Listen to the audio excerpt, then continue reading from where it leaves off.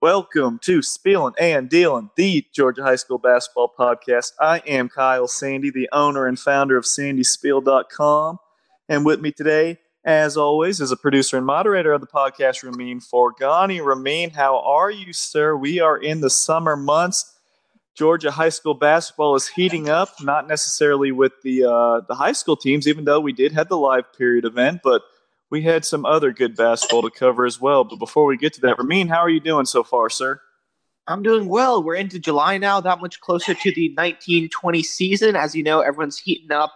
Teams transfers are happening, but we're not talking about that today. As you mentioned, we're talking about some summer ball, and we have a very special guest on the podcast today, Kyle. That is very true. We have Mr. Dan McDonald, Lake Point basketball program director. Also, you know him for his coverage with Rivals.com, writing about all the hot prospects in the state of Georgia. Mr. McDonald, how are you, sir? You're a big get, man. You're a popular name in the community right now, and we are truly blessed, as the kids say, to have you on the podcast today. There's no one bigger than you, Kyle. I'm happy to be on anytime. Well, we got you on today because you just put forth what? This is the second year of Battle for Georgia? Correct. Yep.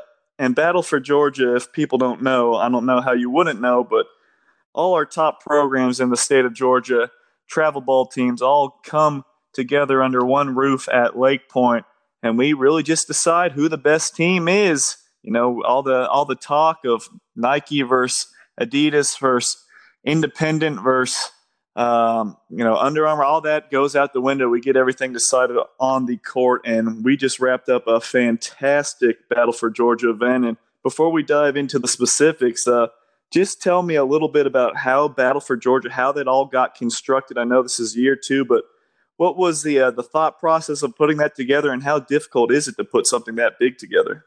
So, people have been talking for a long time. It's like, man, we need to find a way to get all these top Georgia teams, under one roof and kind of have a state championship. Because, like you said, like there's Under Armour teams, there's Nike teams, there's Adidas teams, there's independent teams, and they all kind of have them schedules where it's just hard to get them all in the same place on the same day and make schedules work. So that was kind of, that's where the idea came from. And, we were just sitting here, me and my boss team came in here at Lake Point about 1.5 years ago. And he was like, man, how are we going to do that? We need to find a day. So we kind of settled on July 8th last year is the day that could make it work. So I kind of ran the idea by all the travel coaches in the state. And, they were all cool with that day. They all kind of liked the idea. So just kind of a matter of selling them, fun about like, hey, like we're going to get all the top teams here. And we're going to kind of, like you said, settle it on the court. So last year there was a lot more, having to sell the idea of it. Like this year, it became a lot easier because like the teams were, a lot of the teams were begging me like, hey, are you going to invite us? We need one invite kind of thing. And so it's only year 2, but it's kind of become a thing already, which we really get excited about it. So it's been a lot of fun putting it together and kind of seeing it grow and seeing all the great players come through. And you've mentioned you've been able to see it grow, and it's still in its infancy a little bit. But what's the next step for the Battle for Georgia? Do you think this is going to expand some more, or are we going to stay at, 8 teams? Are we going to go to maybe a middle school division if a perfect world occurs? What do you think is the next step, or do you want to continue at this similar format, 15, 16, 17? We got 8 teams, and just continue to make that as strong as possible and grow that. Make it as strong as possible, better and better each and every year. And then from there, maybe look into exploring the idea of expanding it some more. Yeah, we're always kind of kicking around different ideas of how to make it bigger and better and all that. But I'm pretty set on sticking to 8 teams per division. And I definitely want to kind of keep that 15 and 16 and 17 all separate event. But, there's always a chance that maybe at the other end of the gym, we add something else for younger kids or just we're always kind of tossing around ideas, so I don't want to kind of throw anything out there yet. But we're definitely gonna try to make this thing bigger and better and come with new ideas to keep it fresh and keep teams coming and excited about it. So let's get into the fun stuff now. Let's actually talk about what went on the other day. Before we get into any, I guess, real specifics and topics, what do you think about the event? How do you think it all played out? And what were some of your biggest storylines, if anything, really popped out to you? I thought the games were all there was a couple of blowouts, I'm sure you saw them, but for the most part, the games were competitive. And what I really liked is the team seemed to really, really care about winning. I think it's a little bit of bragging rights and competitiveness, but just I love that they kind of take like the state pride aspect of it. And like, I saw coaches after the teams lost yesterday kind of really ripping into their teams pretty good. And again, that just kind of lets me know that they care about winning here. So that's been cool. But the storyline I kind of really liked the most was seeing the Georgia Knights, and it wasn't a huge surprise anyway, seeing the Georgia Knights play this spring that they won the 1700 championship, but just kind of how it all came together. And, and how cool is it that, our school right down the road, Kennesaw State, they already have the kid that was the MVP of our 1700 division, committed and locked up, and he's gonna be an absolute star for them. He's just Chris Youngblood's a really, really good scorer, really just great leader. He's a tough kid. I mean, he's got everything you could possibly want if you're, Amir Abdur-Rahim at Kennesaw State. So that whole thing was cool, and just seeing other guys that were just really kind of highly ranked, kind of back up, how good we think they are, and it was a good overall day, I thought.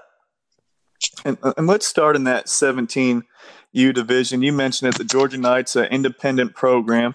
They ended up winning the championship over the Atlanta Celtics. They led the entire game. Then you have Brandon Stroud fouling out. You got Chris Youngblood fouling out, and you're like, oh boy, we're in trouble because it starts slipping away, and then they see the lead go by the wayside on a Dwan Odom tip in there. But at the end, after a missed shot, it was Ben Raspberry with the offensive rebound and putback, scoring it with about 5 seconds left to win the game, 80-79. But I had the pleasure of tracking the Knights. I didn't really have it lined up that way, but got to see them play all 3 games. And you mentioned Chris Youngblood. Talk about just a superstar, a burgeoning star. He had a great season last year, but he has been on a tear like no one else in the state of Georgia from what I've seen. And just reading off the stats that he had throughout the tournament, he had 25 points, 6 rebounds against Team Georgia Magic. Then in the second round, he had 20 points, 6 rebounds against Team Forest, and then saved his best for last in the championship game against the Celtics, 32 points, 10 rebounds, 3 assists. And you mentioned it. I think Youngblood, he looks like he could be a real program-changing guy and a real cornerstone at Kennesaw State. And for him to be going to Kennesaw State, that's just such an incredible get for Abdur-Rahim and that staff over there. They've really hit the ground running, and it just shows you if you recruit the state of Georgia, there is so much talent. But, I mean, I've been harping on him a lot, and I want to hear you gush about him a little bit more and a little bit more about these Georgia Knight guys. But I think it all starts with Chris Youngblood, and he's just been so phenomenal. And what I know what I think makes him so tough, but what do you think makes him such an impactful player at this level? And what do you think is going to really help him stand out at the next level in college as well? The one thing that all coaches and anybody who watches basketball can pick up on right away is that he can score the ball. I mean, he was finishing at the rim, mid-range, threes, all of the above. He can score it. So that's the first thing that's going to jump out to anybody. But, throughout the day, they're hanging around. I'm around. Get to talk to him a little bit, just kind of mess around with him. And you spend like 5-10 minutes with the kid. Like, you can kind of see what makes him tick. Like, the one thing I noticed is, so we're having everybody come through the line and take pictures and headshots and all that. I was trying to get their team over. I go over to Chris. I'm like, hey, can you help me get your guys over here? Right away, he's like, guys, let's go get pictures. They all got up right away and walked right over. So that tells me that, like, this is a dude that they're going to listen to. It ain't like, Chris, shut up. It's, all right, that's our leader. Let's do what he says. He has a confidence to him too. Right before the championship game, I was like, hey, you guys going to win? He's like, yeah. I'm like, I'm going to go over and tell the Celtics guys you said that. He's like, yeah, go ahead. I mean, just so, and it wasn't, in the way he said it wasn't cocky at all. He just, it was a matter of fact. And, he went out and backed it up. So I think you're talking about a tough kid, confident kid. The kid's got leadership qualities and all the skills you could possibly want. He's big, he's strong, he's tough. I mean, like you said, like I couldn't go on enough about him. I think he's going to be, and I was actually talking to the Georgia Knights coach this morning, and he kind of mentioned what you just said. Like, part of his reason he chose Kennesaw State was, he wants to go somewhere where you're not just another one of the guys. Like, you look back after his career 10 years afterwards and look back and it's like, man, Youngblood was the one that put KSU on the map and kind of made them into something special. So, no, he's everything you and I have both said he is. He's a star, man. And you talk about, putting Kennesaw on the map. That reminds me of what he's been able to do at East Coweta. East Coweta was not good. They won like 5. Yeah, and I don't think it's a coincidence that everywhere the kid plays, he's always on a winning team. I don't think that's a coincidence at all. So he knows the struggle. He knows what it is. He's not, roses from the first day. He did not step into a program that was winning 25 games a year, but he stayed there and they got better and they got better and they got better. And to join a program like Kennesaw State, he's going to be one of those building blocks. And, he knows the grind. He knows what it takes to, take your lumps, but turn a team into a winner. So that's very exciting for Kennesaw State fans. And one thing about him is that he has some grown man strength at that guard position. And another player that has some grown man strength that is starting to get a little bit of respect now across the state, which I thought he's been a pretty good player, but I know he just doesn't have that sizzle like some of these other guys are, been having. But Kershawn Thrash over there at Eagles Landing, I mean, this is one of the best rebounders in the state at the guard position. Let me just read off the stats for him. Against Team Georgia Magic, he had 24 points and he had 18 rebounds, 3 assists, 2 blocks. So a monster game right there. He followed that up in the blowout win over Team Force. Didn't really need him too much. 3 points, 3 rebounds, but he had 5 assists. And then in the championship game, you're looking at 13 points. You're looking at 14 rebounds, 5 assists, 2 steals, 1 block. And he's a guy that, like I said, I liked him for a while, but I never really knew what position he is. He's got that kind of stocky build.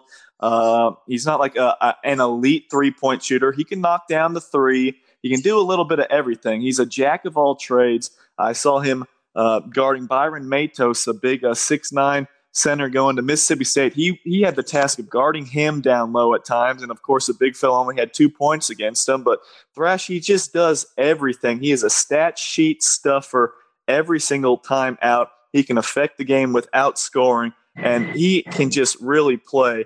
And I love his game. He's a really good passer as well, but the rebounding, the passing, and he showed that he can really pop off with his mid-range jump shot too. But what do you think about Kershawn Thrash and how he played this weekend? He was, man. So, I mean, I'm running around watching a bunch of games, being pulled in different directions. But I did get to see a decent amount of the championship game, and I actually got to watch Kershawn a little bit at the NCAA Georgia team camp a couple weeks ago. And I thought he stood out there. I think, kind of like you said, like he's a kind of a hard guy to peg a defined, traditional position to. But I actually think in today's game, I hear so much about positionless basketball. Well, I think he's a perfect kind of guy. Like if you're trying to play just 4-around-1 or whatever you're trying to do, he's a guy that can do a lot of different things for you, and he has a little bit of size. So, I was describing to a college coach this morning. I was like, I just think he's a wing forward that can rebound, he can score. He just knows, kind of like we said with Youngblood, he just knows how to play. He just has kind of a winner's mindset. So, no, I think he's definitely somebody. I think he's got an offer from Presbyterian right now. I'd be one to bet you he's going to have at least a few more, Southern low major and mid major programs. Because like you said, he's probably the most underrated kid in the state right now. Yeah, he's just so valuable. Just, he literally at the high school level, at least, you could play him at any single position. Like guarding Matos down low, he can play every single position. He's about 6'3", 6'4" in that range. But with that size and strength, that muscle, he just plays some bully ball at times. He's just a grown man down there. But the Georgia Knights were phenomenal. And I know you said you get pulled around. This is your event. You got to make sure everything is running smoothly. But did you get to see a little bit of any other 17U players that maybe stood out to you, or any teams, or anybody else that had a positive impression? In the championship game, I know they lost, but like you said, Juwan Odom had that tip in to put him ahead before the Knights took the lead back at the very end. But Juwan's another one. I think he's got a lot of those same winner's traits. He just plays so hard.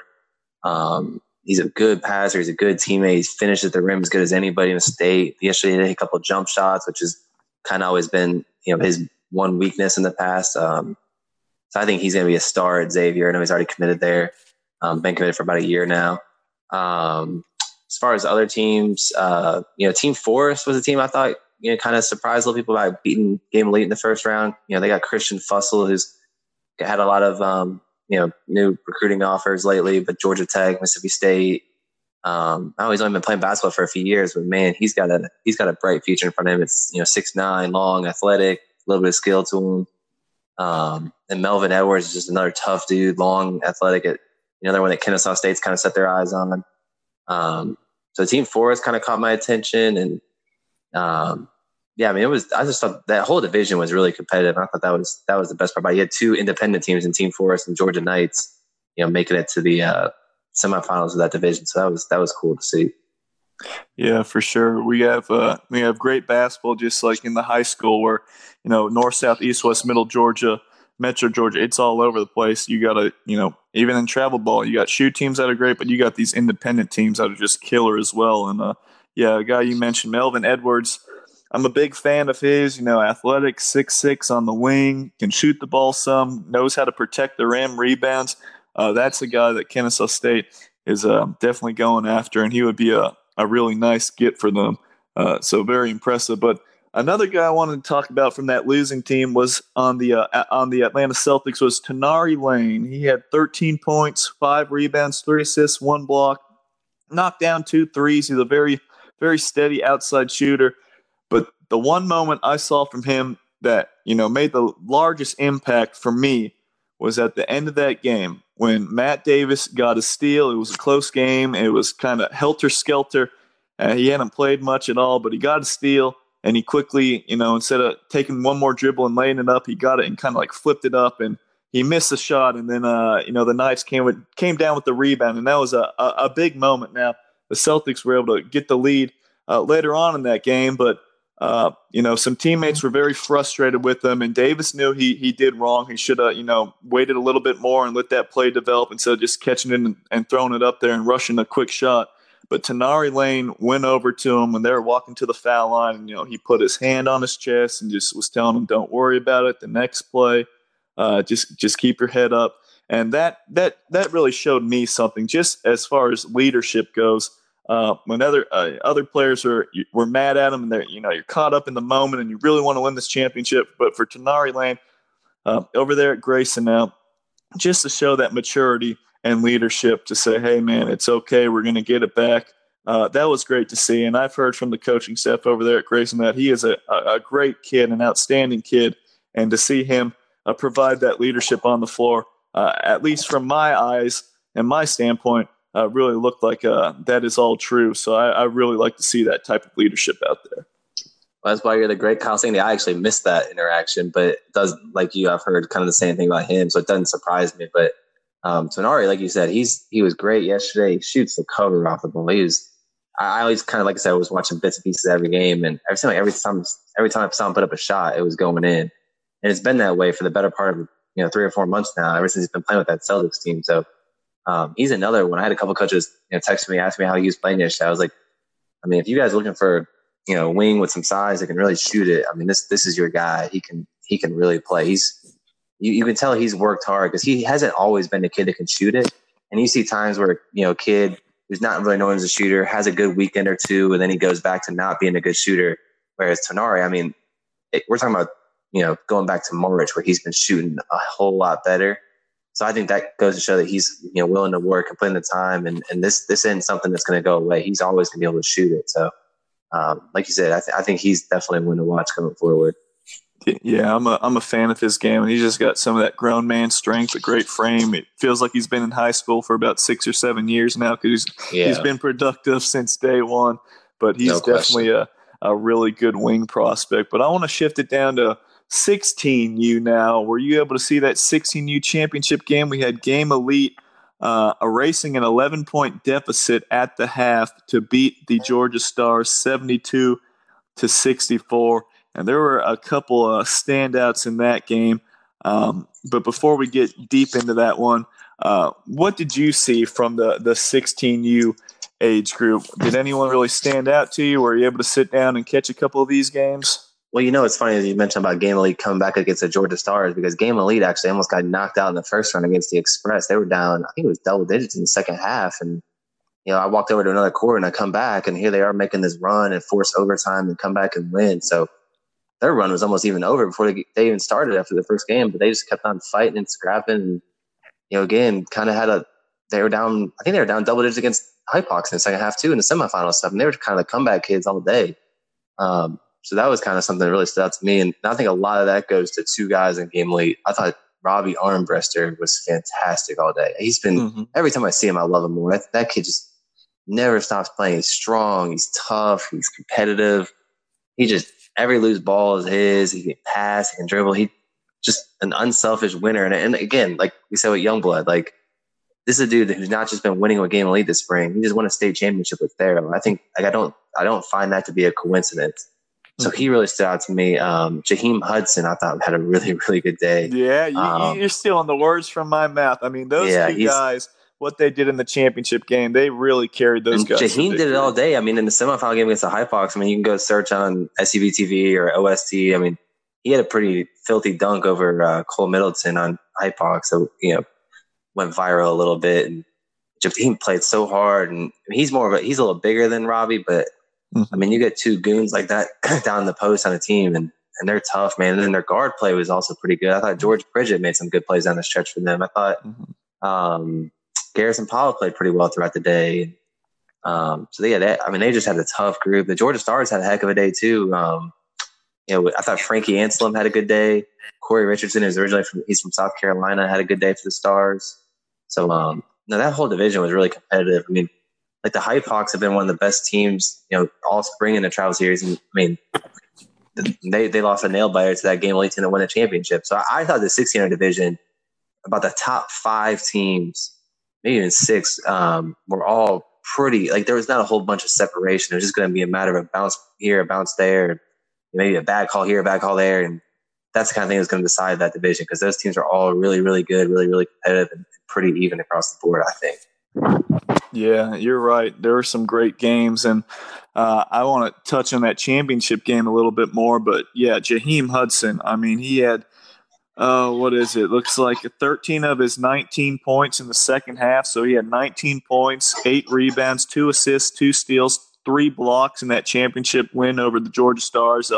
Man, I think he's going to end up being a great player, and that's a guy that Division I schools are going to really have to start knocking down his door because he can score with both hands. He's like ambidextrous in the low post. He's going to use his left hand. He's going to use his right hand. He's so skilled down there. He has some post moves. He has a little baby hook as well. But he plays above the rim. He puts people on posters. And defensively, he's going to rebound the heck out of the ball. And he's a great shot blocker as well. So Jaheim Hudson, I think, stock up. I really love him in that 2021 class. He's a good one. He's about 6'7" or so. But I feel like he has some guard skills to him a little bit back in the day. But he's been sprouting up and grown. And, I mean, I really love what he can do out there. He's a talented passer, too. When he gets doubled in the post or anything like that, he knows how to get the ball out to shooters. I really loved him. And you hit the nail on the head with Robbie Armbruster, just the epitome of bully ball in the state of Georgia. He is about 6'5" or so, but he is nonstop effort, just a madman on the court. He's got a little bit of Draymond Green quality to him. Yes, once he gets going, if there's any trash talk involved or, he starts talking to himself on the court, it's going to be a long night for the other team because once you rev him up, there's no turning him off. And he had 12 points, had 11 rebounds, 2 assists, 1 block in that championship game. That is just a guy that is going to play smash mouth basketball, just hit you in the mouth and go at you for the full 32 minutes. And you said it. He's a state champion for a reason. He just knows how to, pound away. And especially in Class 2A, there's not many guys his size or especially not anybody that has that type of motor that can go up against him. And he's just really an animal. And he was really impressive. So, Armbruster and Hudson really, really carried Game Elite down the stretch there with their inside play. And one other team I wanted to talk about real quick was those Hype Hawks. And I saw Matt Cleveland at his absolute best, I feel like. 29 points, had 24 in the first half, 5 rebounds, 4 steals. Overwhelmed Team Eat. But, I mean, he got that invite to the USA mini camp.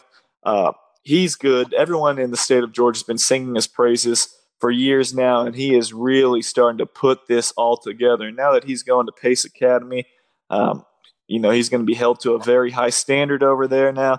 But, man, he puts people on posters. He is a highlight player, so smooth, so skilled. What do you see Matt Cleveland? What do you see his ceiling being? And do you think he has the juice to really get this Pace Academy team to a state championship in his next 2 seasons?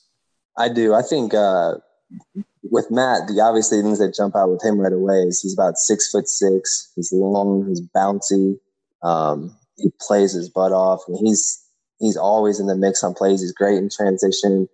The two areas I think he's got to iron out is he's not a consistently good shooter yet. Mm-hmm. And you kind of saw that come into play a little bit towards the end of the semifinal game yesterday where he missed a couple free throws late. And then I think he needs to get better at just straight up making ball moves off the dribble instead of he'll kind of start dribbling and it's not an effective dribble. Like I think he's more efficient with how he does that. But like you said, I mean, there's a reason all these schools all over the country are recruiting him. He's a really good player. He rebounds, he defends. He's great in transition. He's a really good athlete. He's got all the tools to be great. And then to tie that all in, these coaches aren't just looking for basketball players. They need kids that are going to do the work on the school side of it. And, Matthew's a great student. So, but I have no doubt he'll continue to get better. I actually have an interesting story about Matt. I actually coached against Matt when he was in 8th grade when I coached the Harrison team. Mm-hmm. And at that time, Matt was about 6'1", but you could see it then he was the best kid he played against all year. He could handle the ball. He could shoot it. He did a little bit of everything then. And he just progressively got better. And I think he's still kind of growing into his body because I think he's hit a growth spurt within the last year. So I think he's got a really, really high ceiling. And it doesn't surprise me that, all sorts of high major programs all over the country, outside of the blue bloods like Kentucky and Duke will start recruiting him. And I don't think it's crazy to consider that maybe someday North Carolina or Duke will or Kansas will come in and offer him. He's that level of prospect for sure. And you know what makes the Hype Hawks really good, I feel like, is those two big men inside. Cole Middleton, he's been hurt a lot, but you could see he was a little rusty out there in the one game I saw him play against Team Eat. But he was able to get 8 points, 7 rebounds, 2 steals, a block, and an assist. But he is so big, and I know maybe some of that has just been he hasn't been able to get out there and run. I'm sure he'll shed a couple pounds here and there, but he does have a ton of muscle on him already, and that's a guy that once he gets his legs back under him, Cole Middleton was like an all-state forward, and once he's healthy, he's going to be just a big bruiser inside, but he's always going to rebound. He's always going to score around the rim. But the one guy that I see, and I just keep thinking this guy is sneaky on the radar, he's getting better and better, is Devin McLaughlin over there from South Forsyth. He's about 6'7", maybe like 6'6.5" or so, but he's starting he can block some shots, and I'm going to let you take the floor and talk to everybody about him, but I know what I'm going to say, but I'm going to let you jump in and tell me because Devin McLaughlin, he can really play. Yeah, both you nailed it. Both those big guys. I mean, I think Cole Middleton. So I've been doing the recruiting, scouting stuff for about 10 years now in Georgia.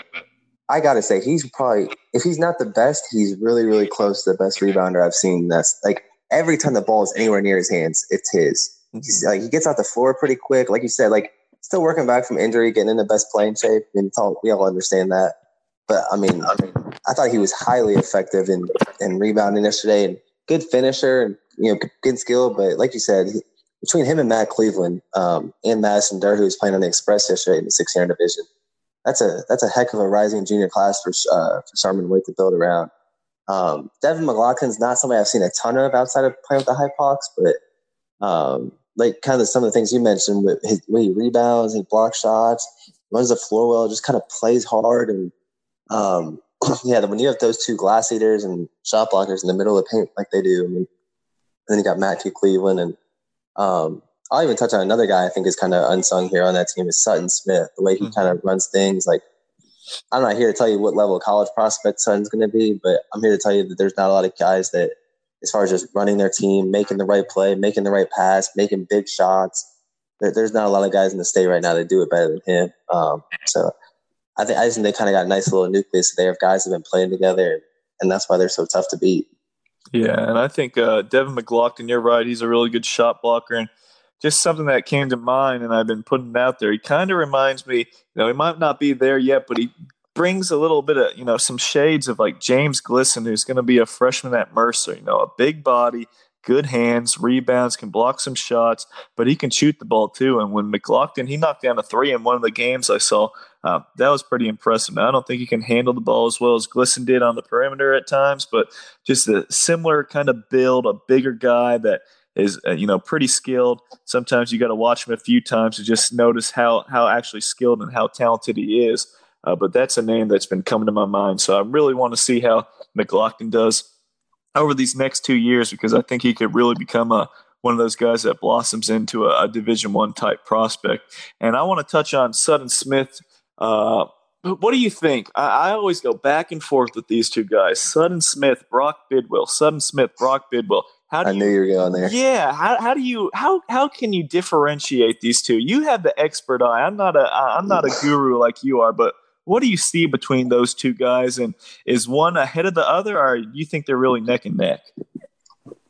I think, like you said, they have a lot of the same kind of traits, about the same size, same level of athletes, same kind of game. Like, I mean, yeah, I'm with you. Like, it would be really hard for me to sit here and pinpoint that one's better than the other, because I've seen them both a bunch, but I've never really just sat there and tried to pick holes or really try to praise a part of their game. But to me, you're talking about two very similar kind of point guards, and both are highly effective at what they do. And Brock played a big part in Gaming Elite beating Hypox and then beating Georgia Stars in the championship. So, no, I think they're both really good. And kind of everything I just said about Sutton being the unsung hero for Hypox, I think you can make a lot of those same arguments for Brock with Gaming Elite, as far as the kind of way he makes big shots and great decisions, and kind of can do what coach tells you, and has some leadership qualities too. I mean, I'm with you. I'll struggle. I've struggled with that for 2 years now. I'm going to struggle with it for the next 2 years. So, and I don't think we need to pick who's better. I mean, they're both. I think what they're both going to be is they're both going to be good college players wherever they end up. I don't even know what level that is, but I think they're both going to have bright futures in front of them. Very true. Very true. But now it's time to swing it down to 15U. And 15U, boy, oh boy, I think it was you that showed me that tweet that you're going to say, man, 10 years from now, look at this tweet we put out there. There's some good guards in that 15U 2022 class, and they were all on display. And again, before we dive into specific games, just talk to me about some of the talent we have coming up, these rising sophomores, because just looking at these teams, we got a lot of talent in the state of Georgia. Georgia's not going anywhere anytime soon. We're loaded, and again, it starts with our guard play.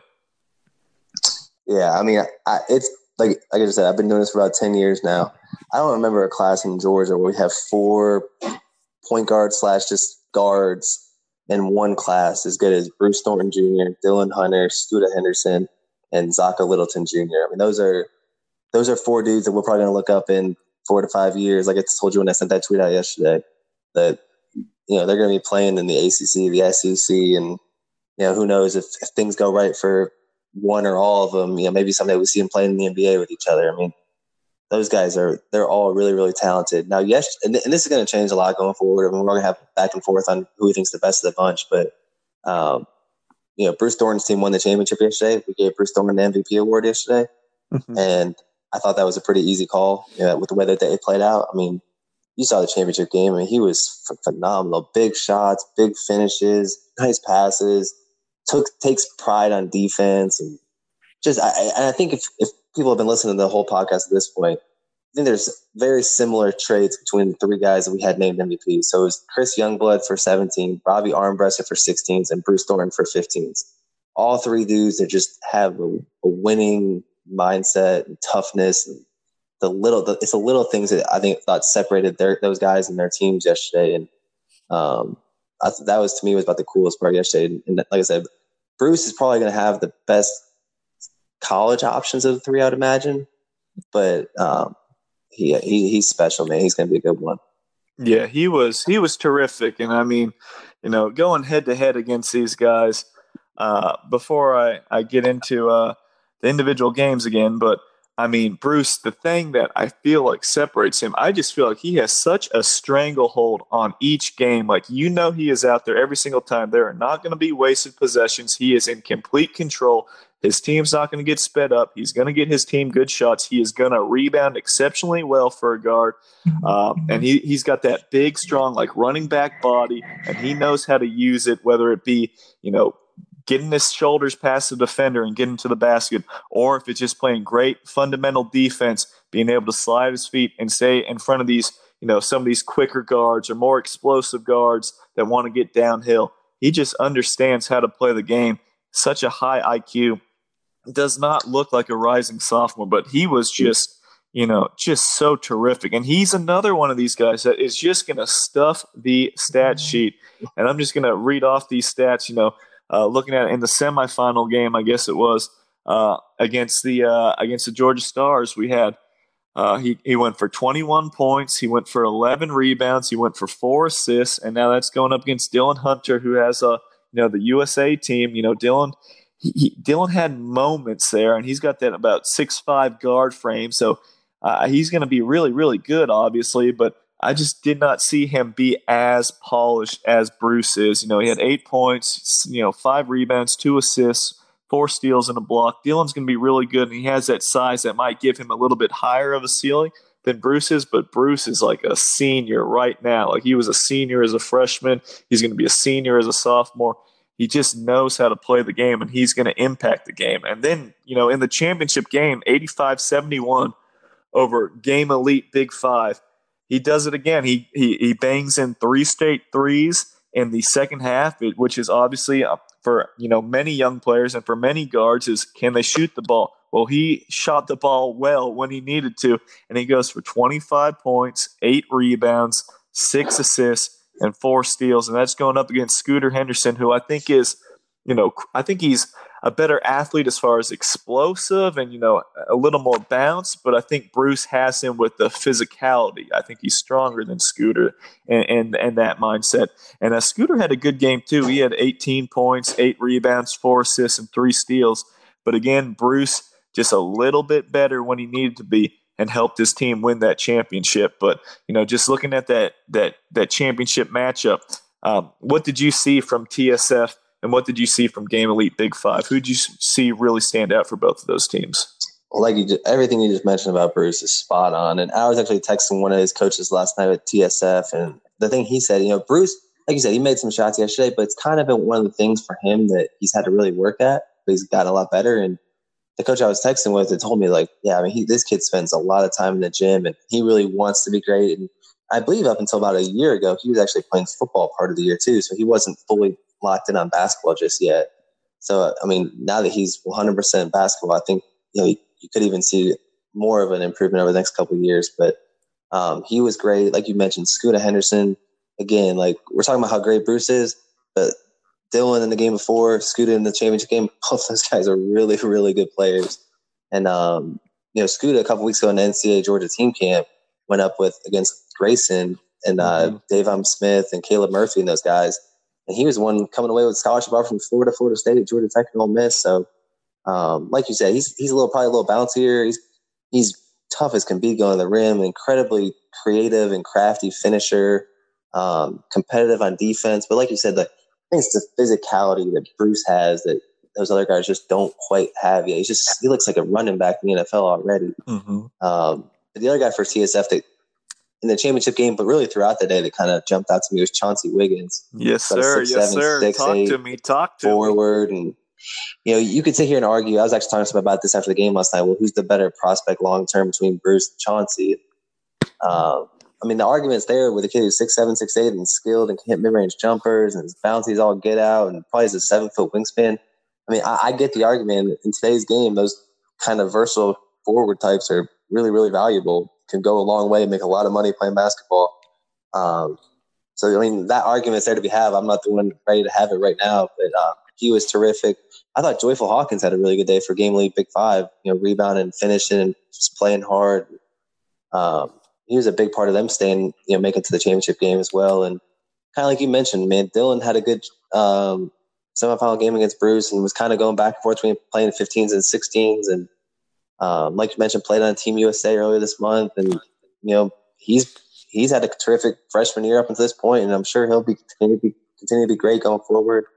And then, when we haven't really talked about as much yet, Zaka Littleton Jr., who I didn't get a chance to watch enough of yesterday, but, watched a little bit throughout the season last month. And we're talking about a guy who's probably one of the better shooters flat out in the state right now. So, the 2022 class from Georgia is tough, man. It's going to be fun to see how, the arguments go back and forth between all those guards and really just the whole class of prospects going forward.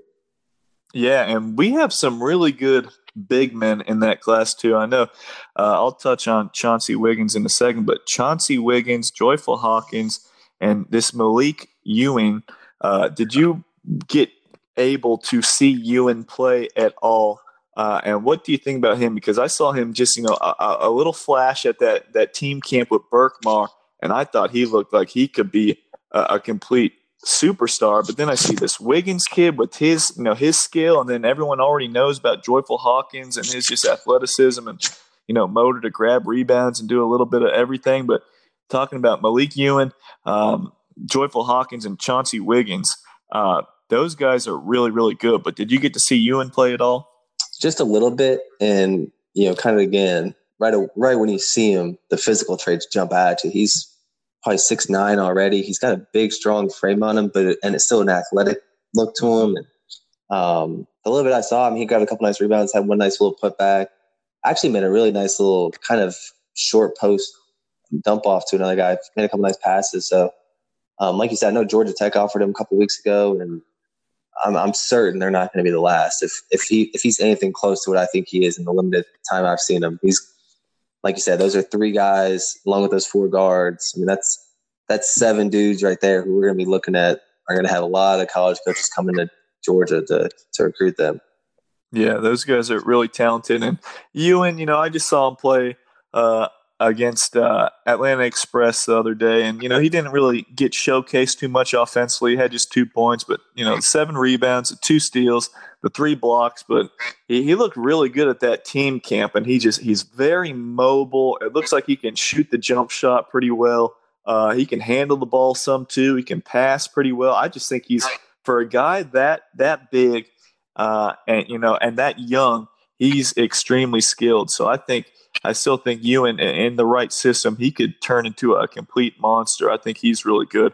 But Chauncey Wiggins, I mean, my first time seeing him play over there from Eastside.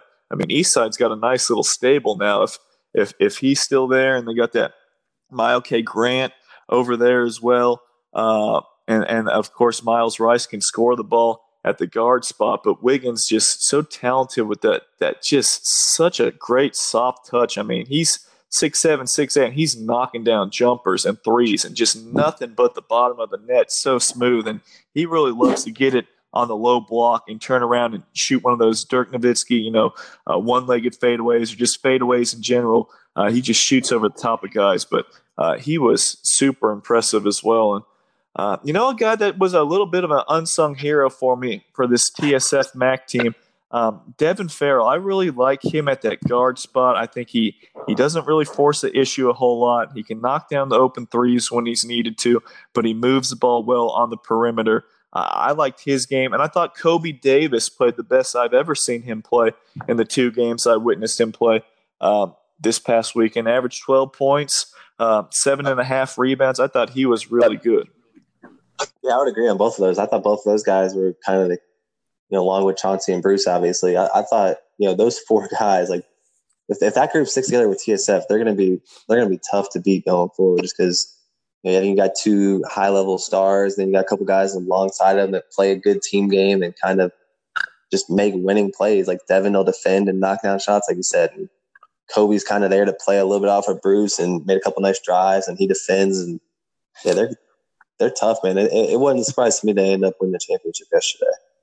Let me dig deep. David Thomas, it looks like he's going to start at Eagles Landing. I know he was at New Creation Christian Academy last year, and he was playing as an 8th grader. But yeah, I believe he's a 2023 now. What do you think about David Thomas and his addition to Eagles Landing? Because he's long been a great player in these travel circuit events. He's playing with Team YRN now. I think he's mature beyond his years, and I think he's going to be a freshman that can make a big-time impact right away this next GHSA season. No question. I actually watched him the same game I saw Kershawn Thrash, who's also at Eagles Landing last month in the Georgia team camp. And, man, I didn't see a ton of him yesterday, but he had one move where he spun. It was a nice drive left, spin back right, and the spin move was the quickest spin move I think I've ever seen. The defender was completely lost. David gets right to the rim for an easy finish, and that's just part of his game. He's a great scorer, great passer, good size for a freshman guard. I mean, I'm not terribly familiar with the 2023 class yet, but between him and some of the guys in the TSF 8th grade group. And there's a lot of talent come up there. And I mean, before long, Kyle, we're going to be sitting here picking those teams for 59 division next year. And I'll be curious to see, where he ends up and where the rest of those guys end up going forward. Yeah, it was certainly a great event, great talent among all levels. And before I let you kind of give a final thought on the weekend, I want to bring Ramin back in. Ramin, do you have any questions? Do you have anything you want to interject about this week? And I know you weren't able to get out there, but I know you like to track the game of basketball some as well. And we have one of the most knowledgeable recruiting guys in the Southeast at our disposal right now. So, Ramin, you got anything for Mr. McDonald? Yeah, I was just going to mention up at the top of the podcast and towards the 17U, we talked a lot about the GHSA team camps that occurred, I guess, a couple weeks ago now, and then the independent teams versus the shoe circuit teams. So, Dan, with everything that's gone on with the new rules and then the indictments that have come down, have you really seen anything materially change from the recruitment, from the college side, or from how these teams are playing? Do you think these independent teams are gaining more traction, or is it pretty much just status quo? Yeah, I don't think a whole lot's changed. I mean, I think for one of these independent teams to come together like the Georgia Knights group has or the Hype Hawks group has, you got to have a combination of getting those kids together early is the first part, but then having the right kind of kids that want to stay together and play for each other and win together, as opposed to, the first time, for example, like if Matt Cleveland, the first time one of these shoe company teams try to go recruit him to come play for them, he dips. Like those teams haven't had that happen. So you got to have those two ingredients, because otherwise, like, it's hard, man. Like, the EYBL is such a pool for kids to go play in, and even the Under Armour and Adidas circuits, those are tough pools because those are where the college coaches go for the most part. So I don't think a whole lot's changed. The calendar's changed. I think the 2 recruiting weekends in June have been great additions to their calendar. I just wish they would kind of go back to something similar to what they had in July and have 3 weekends, so that, because I like the idea that college coaches with his high school team and they're at the high school season, his travel team in April, come back and see him again, his high school team in June, and then travel team again in July. And you get a chance to kind of see development over that time, but you also get to see a kid in different settings, to where if he's great with one and not great with the other, you can kind of balance the two and try to figure out, okay, is he more of what he is with high school or more of what he is with his travel team, or is it somewhere in between? So those are kind of the changes I've kind of seen, or kind of my thoughts on the situation. And I guess generally moving forward, you said you've been covering it for about a decade here in Georgia, recruiting and, tracking prospects. How have you seen things change over the past decade, and where do you see the state of basketball in Georgia heading over the next decade? As far as like the talent level, it's probably as strong now as it's been in my 10 years. The way recruiting's changed, I just think the thing has changed more. The high school recruiting part of it hasn't changed a whole lot. Social media has kind of become a way bigger part of it and kind of influenced things a little bit, but not a ton. But the big thing is the transfer market, and that obviously doesn't directly affect high school recruiting, but in some sense it does, because instead of our college coaches looking for high school players in the spring, a lot of times they're like, let's go look and see what's on the transfer market first, and then we'll come back for a high school kid.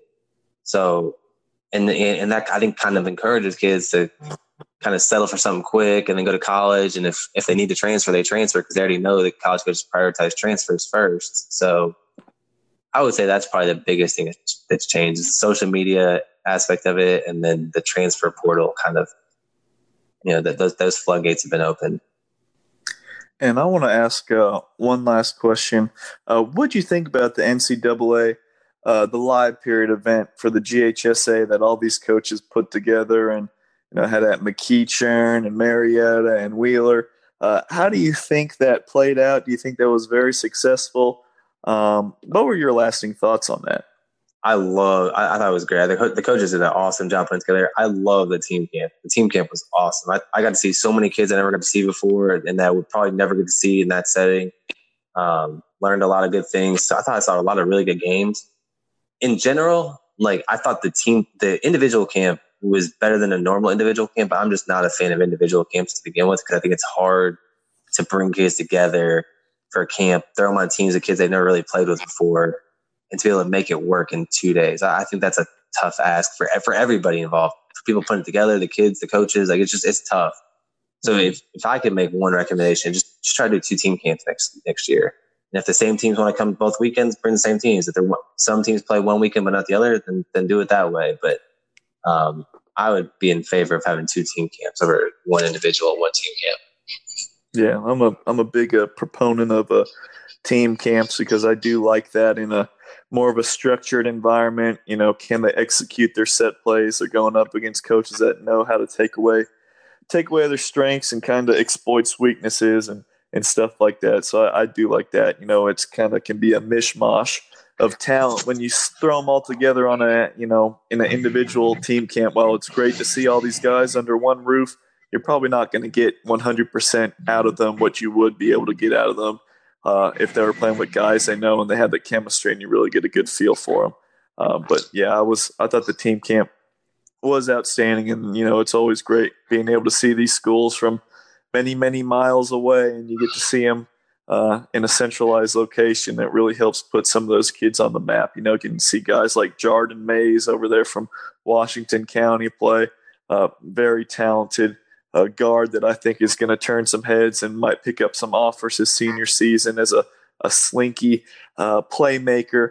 And then guys, Jatorian Warren over there at Tift County, a 6'6" forward, still improving, but has come a long, long ways from even a year or two ago. Guys like that from South Georgia really getting a chance to showcase what they can do in the Metro Atlanta stage with a lot of college coaches there, which is great for them to really get seen. But, you know, wrapping things up, just wanted to give you the floor. Battle for Georgia, I thought it was a great success. You know, 80-79 was the final score of the final game of the night with the Georgia Knights taking it. But any lasting impression, lasting thoughts, anything you just want to, you know, put out there? You have the platform to talk about Battle for Georgia. Anything you want to say?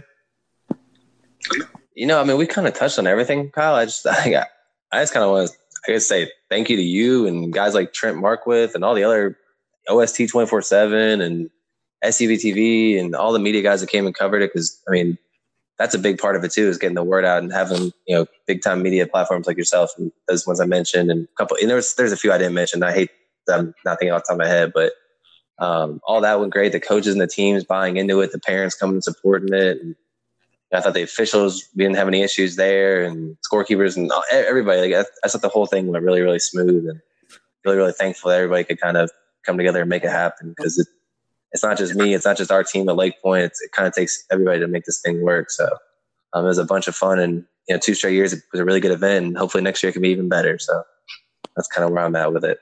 Yeah, it was tremendous. And, Lake Point, the basketball, operations, everything you guys got going on over there with Dean Keener as well. You guys have really been growing it. And, in just year 2 for Battle for Georgia, it was outstanding. And I know you guys are going to continue to rev it up and make it bigger and better. And just all your basketball events and your fall leagues and your showcase events and everything throughout the year. I'm always a big-time supporter of what you guys got going on over there at Lake Point. But, to wrap things up, I just want to thank you, Dan McDonald, for coming on with us today. I want to thank Ramin for being the producer and moderator of the podcast. And I want to thank everybody for listening. But I appreciate you, Mr. McDonald. And Georgia high school basketball season will be here in no time. And sounds good, man. Thanks for having me. Yes, of course. We will see you in the gym. And until next time, Kyle Sandy here, Ramin Forghani here, and special guest Dan McDonald here, signing off.